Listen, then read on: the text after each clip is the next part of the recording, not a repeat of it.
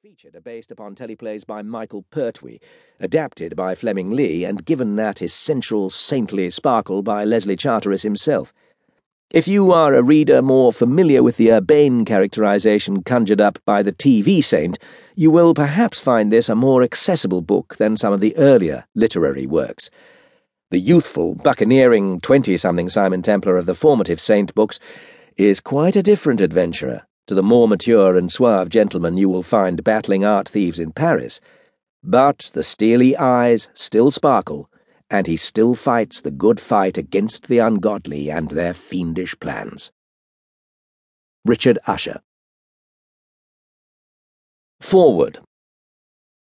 Our first three experiments in turning the tables on the television producers, The Saint on TV, The Saint Returns, and The Saint and the Fiction Makers, having been tolerably well received, we have been encouraged to bring out yet another of these hybrid books, that is, Saint stories which were originally created expressly for television, not by me, adapted for reading as ordinary fiction by yet another writer, and indebted to me only for the parentage of the saint himself, for sundry suggestions along the way, and for a final revision of the manuscript in which I did my best to see that the style was as close to my own as possible, short of a complete personal rewrite.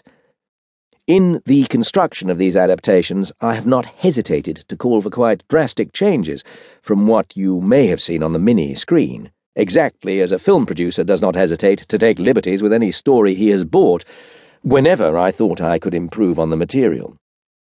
In this case, reversing the traditional sequence of events, I am the character who has had the last word. Nor do I feel that I owe any apology to old and faithful readers of the Saint saga. The television stories which I have selected for this treatment are only those which I thought had genuine possibilities, which by no means qualifies everything that has gone out on the TV networks. Nor would I have published these adaptations if they dissatisfied me. Whether this kind of composite authorship is kosher may be debatable on a rarefied intellectual plane, but if it satisfies enough aficionados of the Saint who want more books to read than I can supply, it can't be all bad. Leslie Charteris. The Art Collectors. Original teleplay by Michael Pertwee, adapted by Fleming Lee. Chapter 1.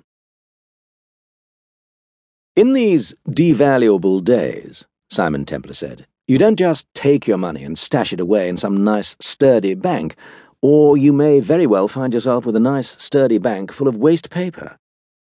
Knowing your reputation, Monsieur Templar, I can well believe that you have several bank vaults full of such waste paper, said Marcel Legrand.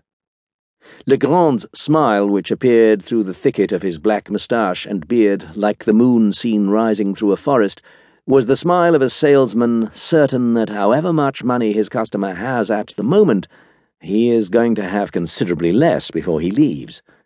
The bushy-faced art dealer's hand caressed the gilded frame of one of his salon's more expensive offerings as he spoke.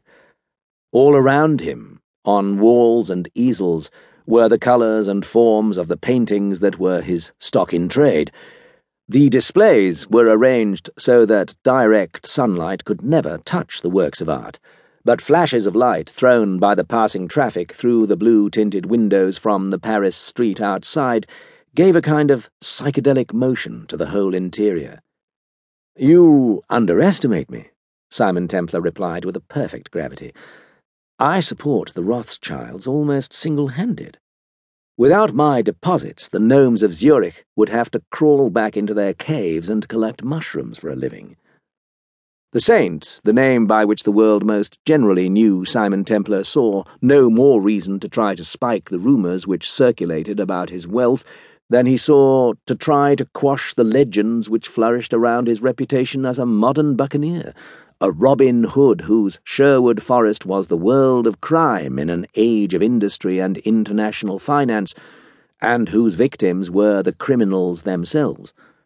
In the first place, the stories were mostly true. In the second place, efforts to refute myths tended only to have the effect of increasing belief in their validity. Thirdly, the Saint enjoyed the exaggerations, and they were useful to him. They increased the